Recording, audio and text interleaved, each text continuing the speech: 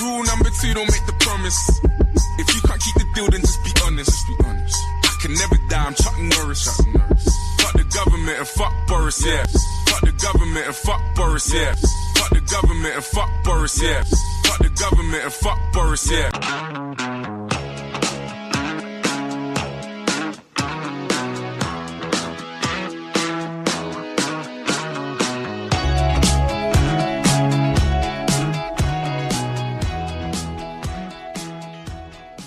Hello and welcome to Blethered. This is part 2 of episode 16 with Labour MP and Shadow Minister for Scotland, Paul Sweeney. Coming up in part 2, Paul and I talk about loads of things, including Scotland's population statistics, facts and figures, both historical and future projections, what immigrants contribute to our society culturally, financially and professionally, the reality of people fleeing war and devastation who are then classified as asylum seekers and refugees in the UK, dispelling the lie that doctors, lawyers and brain surgeons leave their home nation to come and live in a deprived area of Glasgow on just a few pounds a week because it's a lot better than where they were. We talk about the need to preserve working class communities and why we need to build on them, and we chat about what Paul's working week looks like and where his time is distributed. Paul's a very focused and dedicated representative of Glasgow North East. You can check his voting record for yourself and his participation in debates. He's not a self-serving careerist, he cares about his community and his constituency, and I find that admirable. The topic of mental health in the modern world is a recurring theme on Blethered, and something that will always be discussed with openness and honesty when it's relevant and when appropriate. Now, being an MP in this day and age is a stressful and demanding role, and Paul talks about the impacts those demands had on him and his own mental health. He speaks candidly and bravely about seeking professional help with some aspects of his mental health and how cognitive behavioural therapy helped, along with his implementation of mindfulness training. The reason I say speaking bravely is because it's not easy to do that. It's easy to listen to it and you might think, that's a very straightforward or easy thing to talk about. It isn't. I still haven't even spoken about my own things and I'm running this podcast. So I think that says everything. So a big thank you goes to Paul and everybody else who's spoken so honestly and openly about their own issues. You're really helping people, believe me. As always, I hope you enjoy the podcast, and please remember that Blethered fully endorses the message of fuck the government and especially fuck Boris. Enjoy!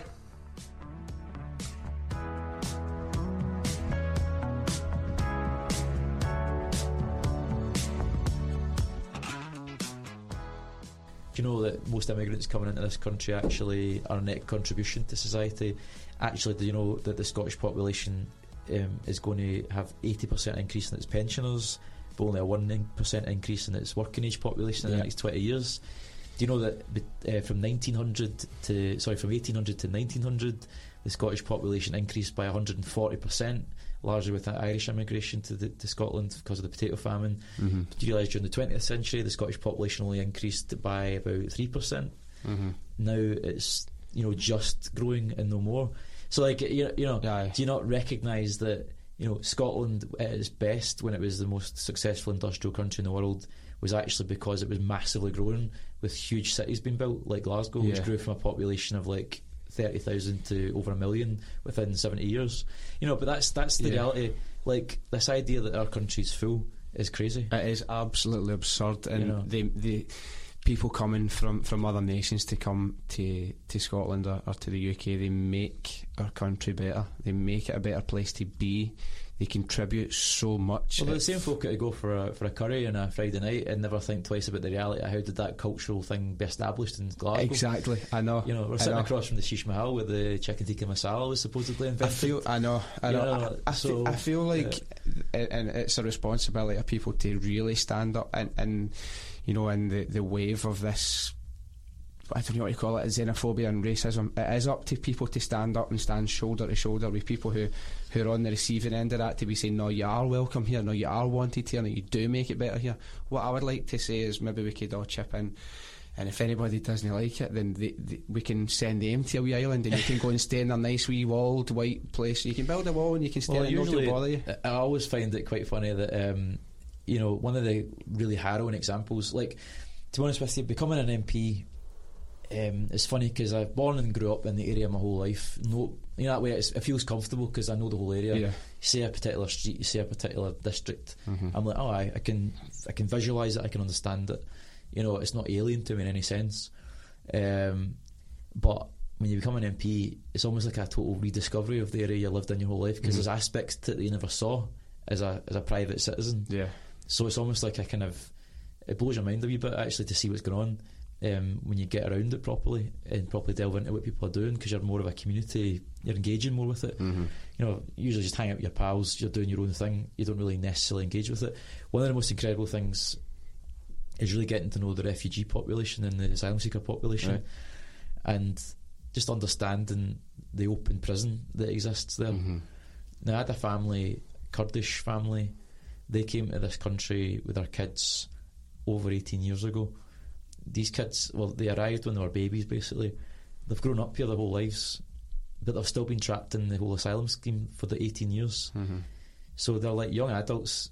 One of the boys is a Commonwealth level boxer. Wow. But he can't leave Scotland, can't leave the UK because he's immigration status. So he can't do international competitions. This has been fixed now, right, after I kind of helped them. But I'm just talking about the situations I found it. And then his older brother had just graduated from Aberdeen Uni with like an engineering degree. He'd got applied for a job at Talis over in Govan, and he'd got like through the final phase, and they was like, right, you want the job? Just got to do security checks, mate. And then they're like, where's your passport and that? That's a shambles. Never got the job, and then like his sister, they changed the rules in the meantime, so his sister couldn't get funding to get student fees and that because she didn't have any ID. She got an unconditional to do law at Cali. People that can contribute so much. Yeah, and then again you're meeting people who, like, there's another family, it's a Pakistani Christian family. They're in Postle Park, but the dad's like a software developer, the mother's a midwife. And, you know, the NHS get staff shortages. You know, there's surgeons, there's lawyers that have fled Syria that I'm dealing with, there's scientists. They're all sitting, not able to work, not able to do anything. That's you know, even drive a car. You know, and it's like, what a disgraceful destruction of talent. But not just the loss to the community of not being able to get that, but you get people that are like, well, they can't, you know, it's taking a job away from somebody else. I'm like, I'm sure Mohammed, the neurosurgeon's really, you know, competing with Aldo for Bologna on the jobs front. You know, it's like, you know, it's just like, it's just not comparable. Do you know an example of recognising that waste of talent, and obviously a highly controversial, and you're talking war crime level, but you know, Operation Paperclip in the wake of World War II, when the Americans basically handpicked the most, I don't know, advanced and influential minds and took them to America to work with, you know, NASA working in their space program. The guys who developed the rockets in Nazi Germany and stuff like that, and developed the Apollo space program. People, I mean, and there was so many of people who should have been shot by firing squad for their participation in Nazi Germany. The United States recognised, you know, this level of talent is something that can, and intelligence and influence is something that's going to really help drive our country. And they took them and they're like, right, we're going to just forget about that because we value what you can do. So the fact that we've got people sitting who, as you say, are software developers and, you know, trainee lawyers and stuff, and they're just sitting there and wasted. What's really inspiring though is the generational change. So like Springburn Academy is a good example. So that school now has like 40 different languages spoken in it. What was quite powerful is I talked about that family, the Pakistani family. The two sons, one's 13 and 16, I think. And they're at the school just now. Straight A students, brilliant wee guys. You wouldn't know they weren't born and bred here. They've got like, I keep saying this, but it's not necessarily the case, but they've got like Glasgow accents, so you wouldn't even know, you know, just one of us. Yeah. You know, talking to them, they're fine. You know, they're just normal kids. And the way the school kids have reacted to the fact that they might be torn away from that community and sent back to a country where they are at risk because their family members have been killed because of their religion, it's just blown their minds, the young people. But what was quite powerful was seeing them down at the Home Office in Govan with a petition that the whole school had organised with thousands of signatures.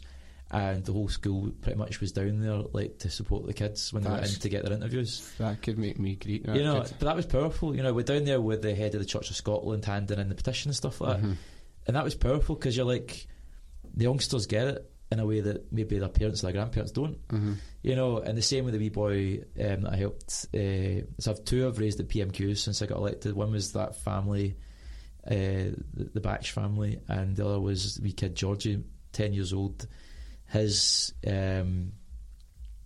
mum fled Georgia after his dad was killed by Russian gangsters, and then they came after the mum and the kid because there was some sort of debts, whatever.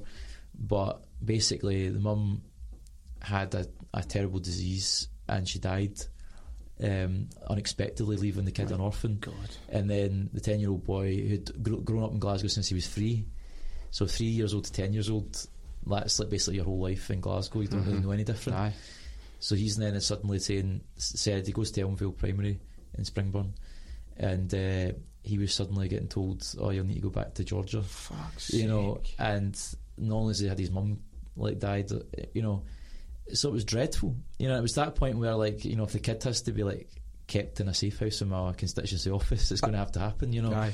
But what was amazing again is the mobilisation that happened around that, and he actually got up and was like to the Prime Minister, "Look, this is what's going on, go and deal with it," and almost shamed her into then, 2 days later there was a letter came through, the boy can stay till he's finished his school at least, then we'll look at it again. Once he's been here another few years will be fine though. But it's just imagine having that psychological tension over you all the time. Oh my God. And a guy I'd met, when there was a big thing kicked off last summer when Serco, that run all the temporary accommodation for asylum seekers in the city, they're one of these big privatised companies. Do they not also, I might be completely wrong, do they not operate in prisons? They do, aye. They do all sorts of stuff. Right. It's basically a company that was set up to leech off the state. So it's one of these companies that's basically set up by Tories to benefit from the privatisation of states. Just about to say, I bet you the Tories have got some financial interest in this. It's Rupert Soames who runs it, who's Nicholas Soames, the Tory MP's grandson of Winston Churchill.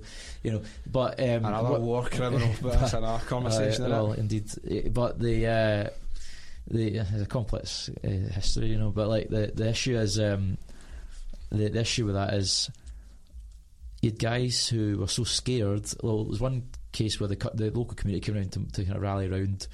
They kind of created picket lines outside some of the flats that were at risk of getting people evicted from them. There was an Iranian guy, if I remember correctly, who was in one of the flats in Royston. And once the picket had left for the day, a neighbour I think must have glued his locks. So he thought the locks had been changed and he was getting kicked out his flat. So he attempted suicide. Oh, fucking hell. And then ended up in hospital because he was so scared of being sent back to his torturer in Iran. That's the thing. So I just imagine the tension and the psychological pressure that these people are under, and then we're hammering them you're just here to fucking leech off the state. Exactly. You're just here to this, that, the and thing. I thing. was kind of going to point that as well now. So I'm from North Glasgow, so I'm allowed to make this observation. Do you? Would anybody honestly believe that somebody would travel thousands of miles to come and stay in Royston or in Springburn or somewhere? And that is not me denigrating the area. That's where I'm from. That's where I grew up my whole life. I mean, a lot of the families are grateful. For the hospitality. They're not here because of the choice. And the reality is, a lot of these people fled very comfortable backgrounds. They had nice big houses with swimming pools. Yeah. They had good jobs. They were at universities. They were teaching. They were lecturers. They were scientists, etc. They were on decent money. They were part of the elite, if you like, of those particular countries. But because of the political situation, they basically had to flee with the clothes they were standing up in. Their house is now a bomb crater somewhere, burnt to shell, and their friends and family have been machine gunned in front of them. So if you honestly believe, basically just glad to be alive. If you think the 1-bedroom flat in somewhere in the north of Glasgow is the gravy train, then you need a reality check. But the thing is, they're bringing to this country huge opportunity. Like those two kids I talked about at Springburn Academy, they want to go to uni and do astrophysics and stuff like that. So they're really bright kids. And that's like a huge opportunity. But also, big challenge for the community is, we talk about, you say Springburn, Postle Park, blah blah blah. The bigger challenge is, how do you rebuild communities like that? And often people go, as soon as you get to a certain age, I've made all right. I've done all right for myself. I've got a decent enough job. I'm getting out of here. So by getting out of there, you're just leaving the community as is. It's not getting any better. So the challenge got to be, how do you keep folk in the area even if they're doing well for themselves? Because that's how you break the cycle of poverty. Join us in the part 2 of this episode where we reveal how we're going to do that. No. Yeah, but that's the biggest challenge we've got to deal with, and part of the solution is bringing in people who are grateful to the community and what they've done for them, are going to do well, and actually want to be part of it. So they're actually going to help build the community. You know, look at New York. You know, it was built on the back of migrants and immigrants. You know, Little Italy. You know, Chinatown. The Irish population. You know, the whole city thrived as a world capital because of migration from around the world. Same as London. Like, there's thousands and thousands of languages. Why did London vote Remain? Because it's got a massive tradition of immigration. Why did areas like, you know, the north of London's had a Polish population since the Second World War, because all the Polish fled from Poland during the Nazi invasion to fight in the RAF. You know, who helped us win the Second World War. You know, so that local population don't care about immigration because it's just normal. I saw a clip of a woman in London, and she was screaming at people speaking Portuguese and saying, "You better speak English when you're here." And they're like, "Well, we're from Brazil, so we're speaking a language." And she said, "Aye, well, when I'm in Brazil, I speak Brazilian." I swear to God, if anybody, I'm not even making that up, she was pulling a dog. So if anybody's listening, they're trying to remember, she's pulling a wee dog, and the wee dog looked terrified. That's what I was most concerned about. I was like, that poor wee thing. It just, dog's absolutely shiting itself. I think the dog was like, no, like, you're off your fucking nut, by the way. But she's screaming, I speak Brazilian. I'm like, Jesus, I'm going to take a stab in the dark and see you've never been to Brazil, because it's really, really far. And you certainly don't speak Brazilian when you're Obrigado. I doubt that, you know, but see what you're crazy, talking about you know, how do we retain people in communities, how do we rebuild these communities, and it kind of got me thinking as well, what you're saying, you know, about how that we discussed earlier, there was the really increased participation in politics, whether even just discussion in work or discussion in social media, or people becoming more active and all that. And you said there was a wee bit of a loss of hope, you know, the next day, you know, when the result was announced. I just wanted to kind of touch more on that. When you say a loss of hope, like, what did you mean in terms of, did you just feel a bit deflated? Like, what was it? Didn't feel like a success, it just felt like a relief. Like, I felt like, I'll be quite honest, I didn't think independence would have done anything other than harm the fortunes of the working class. So, you know, I studied economics at uni. My lecturer did a fairly full on analysis of it. He was saying, look, you can't really run the country on the back of oil revenues. So it's changed from year to year. The projections have massively fluctuated since then. So now, basically, the equivalent of £10 billion a year would be ripped out of Scottish public finances. You know, I'm just making a point. You know, but so I was scared about this stuff. You know, I was like, what's going to happen with the future of the currency? You know, all these things are important issues that I don't feel have been addressed. I'm worried about this being a massive financial detriment. So I'm like, I want to avoid that. How do we find a way forward that satisfies the desire for autonomy? How do we find a way that satisfies the desire for control, without destroying the sort of foundations financially that make the country prosperous? So that's what I meant by baby and bathwater. It was like, there's got to be a way through this that marries the best of both worlds, if you like. And that's, you know, like, part of me also, I mean, maybe it's delving into it, but part of me almost reflects on 100 years or so since Irish independence. And obviously the Irish history is much more complex than Scotland's. Scotland was a willing participant in the British project, if you like. It was part of the empire. You know, Scots went around the world and colonised countries and so on. It wasn't the same relationship. But a part of me was thinking, a century of bloodshed in Ireland.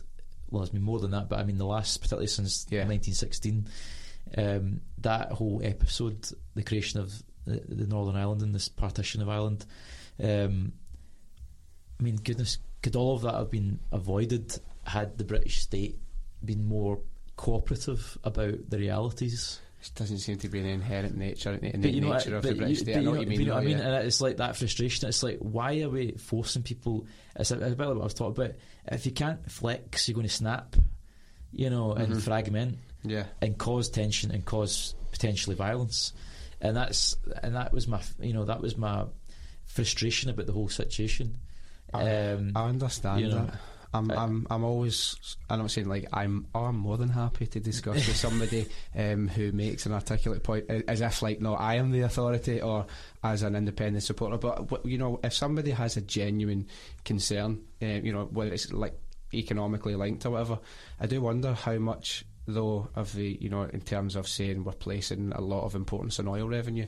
I mean, I think that sometimes, I'm not saying that's what you're saying, but I think that sometimes downplays the potential and the capabilities that Scotland has as an economic force. It's a massive success. I just was confirming the name. Obviously, with the Clare Ridge development off of Shetland is a huge find. And in 2014, maybe at that time, Scottish independence wasn't the best thing. Maybe it wasn't. I think now we're 5 years on with that discovery, which is obviously would be a potential massive boost to the economy, but. That's kind of like, that's a different debate. I do feel though it's a complicated one. It gets into all sorts of. You could have an entire podcast on it, and it'd be very fucking boring, because you're getting into the whole thing around. Well, oil revenues, Norway, inflation, blah blah blah. I think for currency me and stuff, but it's. I take your point. I think there's a way in which the resources of the state can be marshalled where Scotland's a net beneficiary, but also has sufficient decision making power to be able to maximise the benefits of it. And I think it's about co-sovereignty, if you like, or pooling of sovereignty, rather than it being about unionism versus independence. And I think that's where we need to move to as a country if we're going to heal the division. It's such a complex one. Hearing the cries come from Westminster about, we're better off alone, we're better off not relying on others. I reject that as much as I do. I know you do, but then what I feel is then... The kind of point I would make is, say that 45% voted yes. I don't believe there would be too many that would go back, whereas I think there are a lot of people who had voted no who would now maybe be... it's difficult to say. I can't really... I can't really second guess it. All I would say is, the polling... There's a reason why the SNP have it pushed immediately for another one, and it's because they want polling to consistently show there's a majority for it before they test it again, because they don't want to risk failing a second time, and then that would be kind of like Quebec, it would be dead and buried. So. But your point about focusing on the economics is a good issue, because on one hand it does make sense, but if you watch that documentary, what they're saying is the Better Together campaign basically picked a cohort of the population that were undecided. So they profiled the population into segments. They were basically from die-hard Scottish nationalist Braveheart type to uncertain but even open-minded about it, was in the best interests of my community, sort of people that were not driven by identity but were driven more about, on balance, is this going to work? And they kind of focused in on that segment, and they were hammering them with the uncertainty, the risks, the costs. But by hammering them, it was an effective strategy to make sure they fell the right side in the end. But the sort of negative impact of that was it really pissed off a lot of other people. So it kind of created polarisation, and that's what's happened in Scottish politics. What I feel really sad about is there wasn't a common argument about, we are a successful country, how do we evolve that in cooperation with our neighbours? How do we evolve that idea? And it became this kind of breakaway versus stay together thing, and it just became such a binary and negative. I was kind of just so relieved it was kind of finished with, and then felt such an anger at David Cameron, because that was his moment. That was it. It's again upper class twits that don't know what they're talking about. you know, he came out and his takeaway from the whole situation was, when the country needed to be healed, was to then go, right, we've had enough of this. It's now time for the English votes for English laws. And you're like, yeah, he said it's time for English voices to be heard. And I take it on every point that you've said. I was sitting there watching it, just like, my God. I thought, you moon-faced fucking cunt, is what I thought when I saw that. Right. I don't even I wouldn't apologise for saying that as well. You put the beeps on. No, that beep. This is going out as is. What I kind of felt a real anger, but I thought there was a few ways to look at it, and I actually flew back from Barcelona to here for my cousin Jenna's 30th. Jenna, if you're listening, I flew back for my cousin's party, and it was on the day that it was announced, and I just felt absolute despair. But then I started thinking, wait a minute, I've never seen my country so politically engaged, you know, from young and old to everybody was talking about it, and we were debating it, and it was constant. And I started thinking to myself, okay, maybe you never really had conversations about the Barnett formula in a bus stop before. No, and it's like, I just remember thinking, like, this is it. Something has been born here, whether it's an idea or whether it's a movement or whether it's just an opportunity for us to push together in the right direction. Well, political engagement is critical, but the biggest challenge in my part of the world is still a lack of political engagement. So in Glasgow North East, my constituency, only 51% of people voted in the last election. Sorry, tell a lie. 53% voted in the last general election. 51% voted in the EU referendum. Fucking hell. So 1 in 2 folk in that constituency don't vote. That's wild.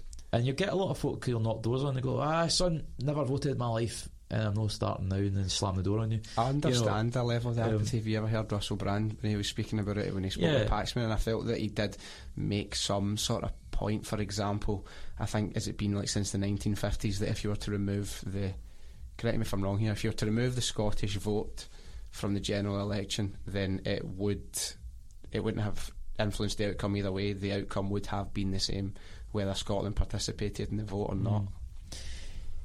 And I'm not saying that's a reason not to vote. I mean, it's at one level I can see why that would be a thing, but on the other hand, like, I believe in one person, one vote. Do you know what I mean? And if you operate at a UK level, if you like, you know, I mean, a voter in Glasgow North East has as much power as a voter in Manchester Central. You know, like, it's kind of like, I don't think there's got to be a balance struck between nations within the UK and the sovereignty of a single voter having the right of everybody else, the equality of the citizen to have the same right as everybody else. So it depends what bracket you're putting around it, if you know what I mean. So like EU referendum, a UK wide vote, I take that point, where necessarily every citizen had to have the same equal voting right. The issue is, like, traditionally Scotland used to have a lot more MPs per head of population than England because of that disparity. After devolution, they reduced the number of MPs, so it's still overrepresented per head of population. But what the talk is, like, when I was talking about how do you reform the UK, because it needs to reflect that reality, is like the House of Lords, for example. Get that to suck. Well, yeah, I totally agree with that. But what would you replace it with? So the idea that we've been talking about is, well, let's have a Senate of the nations and regions, so that there's actually equal representation for each region and nation in the Parliament. So it becomes like a federal Parliament. I would love to see the implementation of the proportional representation system as opposed to first past the post. I think that is what, you know, it's either... But it's interesting you say that, because, you know, you talk about the tensions of the Labour Party and we talk about the tensions of the Tory Party, which are the two big parties in the UK. Is your mattress making noises it never used to? Or is it sagging, causing you to... Then it's time to get a new one. Get the best sleep at the best value with a Nectar mattress. Prices start at just $499, and you get $399 in accessories thrown in, a 365-night home trial, and a forever warranty. Go to NectarSleep.com. Escape your everyday with out-of-this-world action. From the gritty apocalypse of the Walking Dead universe to the cyberpunk realm of The Watch and the criminal underbelly of Gangs of London, AMC Plus is more than entertaining. It's epic. Feel all the chills and thrills with Shudder's halfway to Halloween month. Experience Shudder's biggest month of horror featuring a new season of Creepshow and new movie premieres every week. All available ad-free and on demand. Start your free trial today at amcplus.com. The reason why they exist in the way they do is because of the voting system. Because it forces you into making a choice between winner takes all. So it's two big parties will dominate that. Mm-hmm. So if you had proportional representation, there's a very good chance that you would actually see a fragmentation of those parties. Because within the Labour Party, for example, you know, there's the kind of socialist wing, and then there's a kind of social democrat wing, mm-hmm. which is like, and then you have in the Tory Party English nationalists, and that's it. Well, more or less, and then you have like sort of centre right Christian Democrat, like sort of Angela Merkel style Tories. So you've got that kind of balance, and there's a real obviously tension mm-hmm. in each party. You've seen in fighting that's going on. So having a proportional system would actually see those a realignment in British politics, which would be interesting. Yeah, not saying I'm against it per se, mm-hmm. but I understand though, obviously the complexities that could come with that. I'll not keep you too much longer. It's fine. Are you in a rush today? Not really, no. Just what I'd like to hear a wee bit, we've went right into politics. I really find that really inevitable, isn't it? I know. Sit with an MP, some of it's going to go. Do you know what I'd like to hear? Tell me about your typical sort of working week. You know, obviously it's going to be hugely varied. But this morning you were in Good Morning Britain. Good Morning Scotland. Good Morning Scotland. So you've got a lot of media appearances. You're in the Commons. You're never off a plane. Aye. You know, what does a working week look like for you? So typical working week in Parliament would be starting the weekend. Do a constituency surgery. Usually takes about 2 hours. All sorts of issues. Really, it can be relating to your bins, to immigration issues, to national security issues. It just depends whatever turns up. And you get a variety of different people coming. Then you'll usually do some sort of community event. So for example, this afternoon I'm going off to a community barbecue nice. in Postle Park, Hamilton Hill. It's a bit early in the year for a barbecue, but at least the weather's okay today. It's a lovely day. It's to be totally blue skies. They've got lucky. So I kind of go to that. Sometimes I'll do a campaigning in the constituency, so that basically means I'll pick an area, say like Balornock, mm-hmm. and I'll go around the doors, knock on the doors. Hi, how you doing? Local MP, got any issues? How's it going? Just so people can see cutting about. Yeah, because it's important. One of the things I really didn't want was to get a reputation that other MPs I've had in the past was like, oh, I will never see you around unless it's an election. So I've always been really keen to try and be around the area. Mm-hmm. At least folk have seen you cutting about and they're like, oh, he seems like he's keen to keep in with folk. So it's not just about turning up at elections. So I tend to do that kind of thing. Sundays I try and keep sacred. I've found a newfound appreciation for the Sabbath. It doesn't always work out. So for example, tomorrow I'm going on to Politics Scotland. Right. So I'm doing an interview with Gordon Brewer about the latest in Brexit and so on.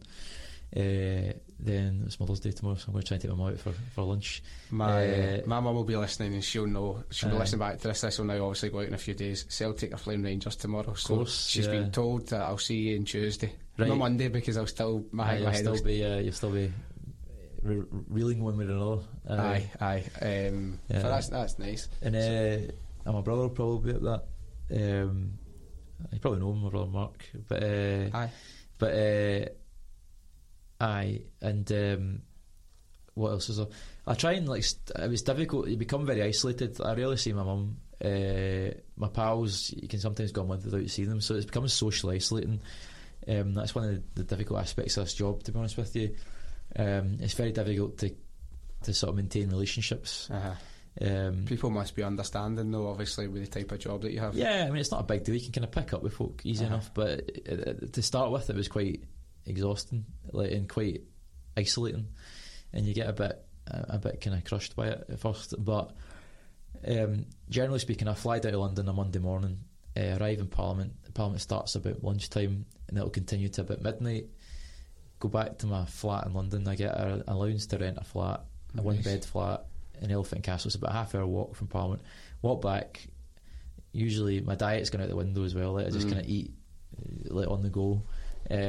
Crash, come back in. Tuesday's pretty full on day. You maybe have meetings with charities, you maybe be attending events. Like, there's all sorts of random things that can happen in Parliament. Like, had a guy that grew up in Postle Park that's now running a consultancy for a pharmaceutical company. He's a reformed heroin addict. He's talking about drug reform. So I've had a meeting with him. Go off to an event celebrating apprentices. There's an apprentice from Tennant's Brewery that were down from the constituency, getting awards, hand them out. Magic. Go to speak in the chamber about an issue. Say next week there's something coming up about doctors' pensions. A few constituents have written to me about that, or doctors want me to speak on that. Then you've got on Monday in Parliament there'll be a big huge issue about the next stage of Brexit. What votes are we going to be determining with different options? So all that is carrying on. It's like the Tasmanian devil when you arrive in Parliament. Like, you're always running around. It's just like like Crash Bandicoot, or Sonic the Hedgehog. You're just rolling from the next appointment to the next. It's back-to-back meetings. It's back-to-back activity. You're always racing to the next thing. I need to get into the chamber to do a speech on this. There's an urgent question today on whatever, the UK's bombed Yemen or something, or blah blah blah. Get into the chamber. What's going on with this Home Office question? That's a chance for me to raise a constituent's concern. So I'm texting the office going, is there a case I could maybe raise in this, because these things came up suddenly in the House of Commons. I could go in and raise a constituent case. So it's just you're always flying around doing stuff. It's very, very fast paced. Wednesday's obviously Prime Minister's questions every week, so 12 o'clock that kicks in. Every 6 weeks or so I do Scottish questions, which I'm at the dispatch box for, so I'm a front bench shadow minister. Right. So I get to stand at the box and go like, right, David Mundell, square go, get a grip of yourself. I was shouting at him. I saw him talking last night. He's useless, but I shouldn't say that, but anyways, he just does. I mean, this is the thing, everybody goes on about the DUP. There's 10 of them. There's 13 Scottish Tories. Where have they been? They could actually, if they acted as, it's not called Team. Getting escorted. But it was meant to be Team Ruth, wasn't it? Where have they been the whole time? Is she still kicking a ball? She's on maternity leave. Right. That's why I've not seen her. She's supposed to be coming back in the next couple of months. But that's it. And then Wednesday's a full-on day. You're usually working till like between 8 to 10 at night every night. Then you're a Thursday. Normal weeks on a Thursday, you're in at 9 in the morning. You're doing a series of questions. There's a business question every week, which is basically you can raise anything you like, and I usually like to plug a local constituency group or something, because I like to keep that connection. So it's quite a lot of areas. Like I used it one week to celebrate Koya's Cafe's brilliant 90th anniversary. That's just recently. So I did that. Which they really liked. I think it was 80th or 90th. That's you getting 50% off your bill. But the thing is, they liked it. It was a nice thing to do for the family. Absolutely. And gave them the transcript, and they got it framed and all that. And it was nice, But I occasionally do that. Like if there's a local community group or something like that, you give them a wee bit of a lift by mentioning them in Parliament. So Thursday's quite good for that sort of thing. Then you try to get as few emails and bits and pieces done. There's usually hundreds and hundreds of letters you'll have to do every week. Fan mail. Well, not fan mail, it's usually about issues. What do you think about puppy farming in Southeast Asia? What do you think about chlorinated water supply? What do you, sort of random, very weird. Like a sea world. Usually you get these campaigns that are like through 38 degrees or change.org. I get emails for you all the time, not for you, for 30 degrees and change.org, and it's like, Paul Sweeney's voting this, and I'm like, how the fuck, why do they know that's relevant to me? And I'm like, wait a minute, I've put my postcode in there before, that's how they email me every day. I occasionally get letters through from them, and then every day they email me. But the thing is, it's easy for the constituent because they just need to hit a button and it sends it a standard letter. Right. So I'm getting these emails through, so I can maybe get in an hour 300 emails from folk that have signed up to this change.org. So I've got to sit and hand sign every one of these. So I'll usually come up with a standard reply because it's a standard sort of email, and I'll sit and have to sign it all. So I fly back to the constituent. I fly back up to Glasgow on a Thursday, usually Thursday afternoon or evening. Then Fridays I try to spend in the constituency. So I get into the office, meet my staff who are based in Saracen Street up in Postle Park. Get a download on what's been going on that week, what constituency cases have been happening, maybe phone some local stuff. Maybe have some meetings in the constituency, housing associations, blah blah blah. There's a big campaign going on locally just now to try and save the railway works in Springburn. So meeting at the trade unions and stuff like that to try and figure out what we're doing with that. There's hundreds of letters and shit that's got to be signed off from the whole week. So I'm just basically sitting at my desk going bang bang bang, getting through all that, jump between meetings, and then try and get a pint on a Friday night with my pals, So right. and then it's back into it again the next week. So you're working about 90-100 hours a week easy. That's crazy. If I think there's anybody listening, and I have definitely seen it, because I have delved into it to see, not spying on you, but seeing what you're up to at times, and I think it's very clear that your focus is in your constituency, because it'd be very easy for you to say, we're at Thursday, Friday, I'm going to just hang about London for the weekend. Not the worst place in the world to be. I've never seen London really. No, I've maybe spent 1 or 2 weekends down there. I'm going to bounce down, invite myself one weekend. We're going to the Commons for a pint one night, and then we can have a weekend in London, because it's a great place. But no, there is a genuine care and a genuine devotion to the role. It's not just a pay packet, which it is for not everybody, but for some people I perceive it as being as a pay packet, and for them advancing themselves. You seem to really care about it. I mean, it seems to me that that's what drives you to be doing the job and to be doing the role, because you're a servant essentially to everybody. I mean, the thing is, when you start being an MP, there's no rules. Well, there's rules, but there's not like it's not like joining a normal job where there's a set pattern to how you would do it. Like MPs do everything differently, so you just kind of have to kind of find your feet, test and adjust. You'll make mistakes, you'll try things out that don't work, you'll try things out that work, and just kind of try and over time you'll get better at it and get more confident about it, and you can get the balance between Parliament and constituency and stuff like that sorted. But like my big thing was, I remember thinking, I'm not going to be like one of those old school Labour MPs in Glasgow that, to be perfectly honest with you, disappeared and you didn't really see them. There was good ones, there was bad ones, but I was like, I'm definitely not going to be like the bad ones. I definitely want to be like really hyperactive and hyper engaged. But the thing is, it's exciting, because if I rate it, it's like all the things I've been frustrated about my local area growing up. I can now like say that, and people actually write a newspaper article about it, or they raise it. So it's a cool thing. It's like the one thing that's really annoying about being an MP is like your idea is rich but time poor. So it's like you've got all these ideas fizzing in your head, and you're like, oh shit, I've not got time to do it all because of Brexit or whatever, and it's frustrating because you've got all this crap going on in the background. But it'd be nice. I keep saying it's a bit of a curse being an MP right now, because it'd be nice to be an MP in a calmer time in politics, where you could just kind of take it easy. You knew you had 2022 was the next election. I mean, the election could happen in the next couple of months for all I know. You know, so it's just like it's constantly weighing on your mind, like this could stop at any time. So I'm just trying to get fired into it as much as I can. There is a constant onslaught of things coming your way, but I personally, I can't speak for everybody else, but I'm personally really happy with the level of representation. So, well, cheers. I mean, you do sometimes get really shite letters from people, or ridiculous expectations, and it can. You're like, mate, if only you realised like how much is involved, you wouldn't nearly be as demanding, you know. Like, and you know, and but it's nice to be honest with you. It's a lonely job in many ways, because there's only so many people that have ever done it, so it's kind of difficult to relate to unless you've done it. And every constituency itself is very different. So some people will be sitting on a majority of 30,000, and they'll be like, I'll get in regardless of whether I lift a finger or not.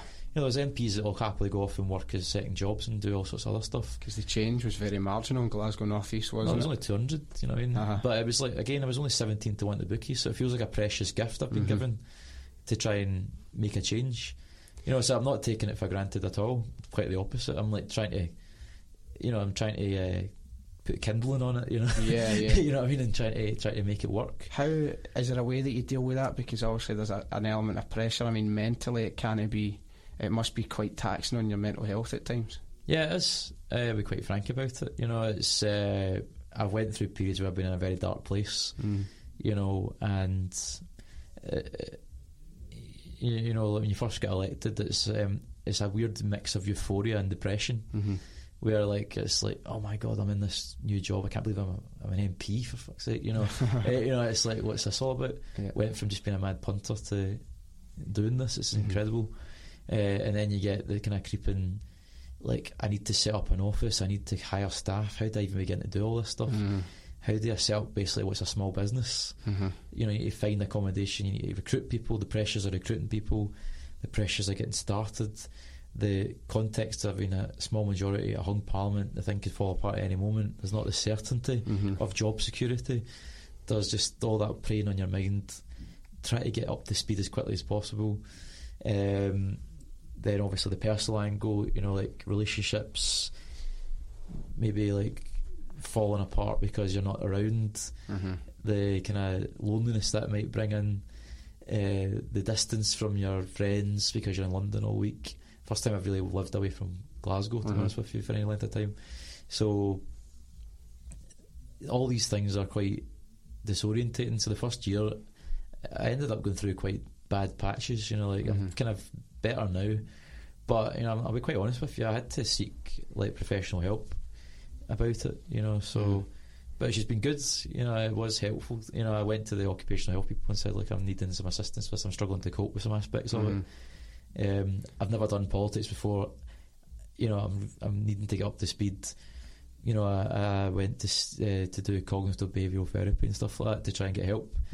You know, and it's helped me develop behaviours. I've done mindfulness training in Parliament and stuff like that to try and help switch off. Yeah, because you always feel that you're on, especially when you've got this thing buzzing in your phone and your phone's buzzing in your pocket all the time. I probably contribute to about 5% of that. And your you know, your Twitter's always buzzing. There's some wee dick having a go at you about something, and the temptation is to go, who the fuck you talking to? Well, it's that, and it's also like, you're talking shite. I do all this. You bastard. You know. But I realise I can't really respond because then it just looks like I've been wound up and they got a rise out of me. Because they're always on fishing expeditions, these guys.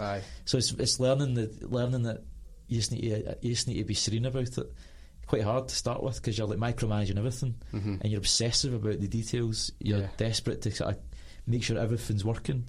You know, and it can just overwhelm you. You burn out, to be honest with you. So it's just learning that you need to kind of almost anaesthetise yourself to some aspects of it and just chill out a bit. You know, it can't be easy. With that, as you say, both the professional and the personal strain, that would put some amount of pressure on you. Yeah, and obviously the context of Brexit and all that. I mean, the last week was hellish. I'm not going to lie, it was shit. You know, I've had about 6 hours sleep in the last 4 days. You know, well, that's maybe a bit of an over exaggeration, but I've had maybe averaged about 3 hours a night, and a lot of that is actually just you can't sleep because your head's fizzing about what's happening next week, what's going to happen next, how are we going to fix this, and also like, am I making the right decisions here? Is there a trap here? Are we getting played here? What's going on? You know, it's just, there's all sorts of things playing in your mind, you know. And just last week, you know, I got totally ambushed in the press, like, because I'd made a comment at a meeting to launch a new magazine called Tribune. It's a left-wing magazine a couple of weeks ago, and it was in a Q&A, and somebody had said, how do you think the Labour Party can win the next election given it was split recently? And I was like, I was kind of trying to be dismissive about these guys that have broken off. I was like, it's more like a scalp than a split, to be honest with you. And I was like, well, they were always like massively anti-socialist anyway. Right. So I was like, I basically, you know, they'd like kind of misquoted me or taken my quote out of context and said I'd called for a cleansing of the Labour Party. Jesus. And then suggested that was anti-Semitic. You know, and it was like, you know, that way, like, all of a sudden you're getting a massive ambush in the press. It's an agenda-driven attack, isn't it? Yeah, and you're like, shit, like, that was totally meant in a, like, not in it. I was, like, totally reflective, saying, actually, there's a problem with anti-Semitism that we need to address, that some of the grievances and reasons for leaving were legitimate. We just need to be honest about dealing with that. But on the other hand, a lot of them are just self-serving careerists that burnt their bridges in the Labour Party and have decided to create attention for themselves in other ways. Yeah. You know, so I just made that point, and I said maybe the point I made about cleansing was more about it had been boiling on for months. So I was like, thank fuck, it's finally happened. Like, I just, excuse my language, but I was just kind of like, at least it's cathartic. Yeah. It feels like a break. And essentially it is a cleansing, and this cannot be misquoted, because you just, if anybody attempted to, it is a cleanse in the sense that if they're completely against everything the Labour Party stands for, as you say, self-serving careerist, then it is a good thing that they have left, whether it's of their own volition. Yeah. So it wasn't me calling for like colleagues to be purged or that. Yeah, exactly. You know, it was more just saying like recognition that this was something that was so tense that it's just nice it's came to a head in a way. It's a relief to just get it out of the way. It's concluded. Like, you were always humming and hawing about going, just fucking go. Yeah, you know? No, say what you really wanted to say. And it's just like, right, now we can just deal with it, you know. And it's like great, you know. At least we know where we stand now. You know, rather than all this nonsense carrying on. So that was my point. But that was amazing. That was my first time I got properly ambushed by the right wing press. Yeah. Who took, to be fair, it was interesting. I got caught between two extremes because it was like the Morning Star published it, and they were saying like for a point like saying yes, get it up, you know. So they were kind of like saying it from a sort of supportive point of view, but I'm like, guys, that's not a helpful way of putting it, because it wasn't what I meant. But then the right wing press picked up and were like, so there's Labour MPs calling for purges now. So you end up getting caught between two extremist points. They're shouting at each other and you're caught in the middle and you're the one, and it's like, he should be sacked for saying these comments, you know. And it's just like hysteria. But then it's like, I'm just another pawn in the bigger chess game that these guys are playing, you know. So it's just, that was the thing that was being used that day to create a story. Tomorrow will be somebody else. But it was stressful, you know. It's stressful to be under that spotlight, and you're like, how do I set the record straight? Because it wasn't recorded or anything, so it's just my words against the other people in the room were like, I didn't mean it like that at all. Nobody even like mentioned it at the meeting. It was just a comment that everybody was like, fair enough. Did you address it on social media to clarify? Yeah, I did. But it's good that you've got that opportunity now, obviously. Imagine 20 years ago you couldn't have. Yeah, exactly. So I mean, in that sense, I suppose social media is a powerful force to try and put information out if it's used correctly, but it's a double-edged sword, you know. It really, really, really is. Over the next, I know this is a tough question, but I mean, where do you see yourself going in the future? Well, I genuinely think being a member of Parliament's my vocation in life, if that's fair to say. It isn't a job, it's a lifestyle. So I'm quite happy to continue being an MP. You know, I think I'm getting better at it all the time. So I think so. I think, do you know what, after this conversation, because I was honest, I'll never bullshit you. Right. See, when I said I didn't vote for you, and I didn't know for that, but do you know what, I think it would be a similar, if the independence question came up, I'm backing it, I think. But in terms of knowing you, getting to know you in a more detailed way in terms of what you're doing, and also as a person, I think I could see myself, if an election was to come up, I could see myself supporting you, because I think it's between you and the ballot box, isn't it? Right. I know, but I'm always very honest and very open, because I don't see any need to hide. I understand why people do, and that's their right. But you know, I feel at this stage, with everything that's happening, I would like to see a bit of stability remain. Although one thing comes to mind, actually I'm not even going to say it, it was a quote, but I'll tell you off air. Alright, okay. Interesting. It was actually, do you know what, I'll just say it. The thing I was thinking, because it just made me think about the independence thing, and I just don't think that I know I keep going back to it, it does fascinate me to speak about it. I don't think it's something that'll die off. I think it's something that'll get stronger, because Padraig Pearse said, beware of the thing that's coming, beware there is in people who shall take that you would not give. And it's a favourite of mine. It kind of keeps me, sometimes when I feel a wee bit cheated, I kind of think to that and think, well, I think of that quote and I think of achieving socialism. So, you know, Patrick Pearse was a socialist as well as a nationalist, you know. We're looking at the same page from a slightly different angle then. And you know, I think about the man's a man line from Robert Burns, you know, it's coming yet for all that. And I was talking to John McDonnell about it, and he was saying, like, one of the biggest challenges that I talk about this, I don't know if you've ever seen the film A Very British Coup. It was made in the 1980s about a Labour government getting into power, a radical Labour government, and the forces ranged against it that were very insidious. And what John was saying was, like, if Labour gets into government under Jeremy Corbyn, there will be all sorts of attempts to sabotage it from inside the state. So you will have massive attempts to undermine it, discredit it, and try and disrupt it. And that's from civil servants, from the military, from the security services. You know, this is going to happen. You know, there's going to be resistance from the establishment. You know, that's the reality of this radical change we're talking about. If you want to be extreme about it, like, look at what happened in Chile to the Allende government, which is that film about Ne Pasarán, and that was a coup that was staged against a left-wing democratically elected government that dared to overturn the American corporations that had investments in Chile by nationalising it and allowing the proceeds of that to flow to the people rather than to the profits of American companies. But we're talking about the same level of change to the British economy. If this happens, it's harnessing the power of the British state for good.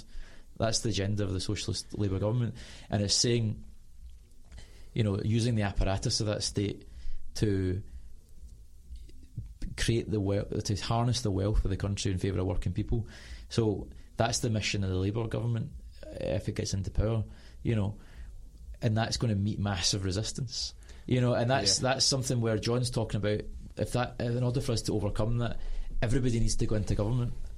Essentially, he's talking about building a mass movement party, and it's now up to over 500,000 people in it. But he's talking about we need trade unions to come into government. We need organisations and charities and everybody else who believes in addressing justice in the country to come into government and be part of the change. So it's not just about an establishment changing over in Downing Street and in the government departments. It needs people to be involved in shaping the future and using that power for good.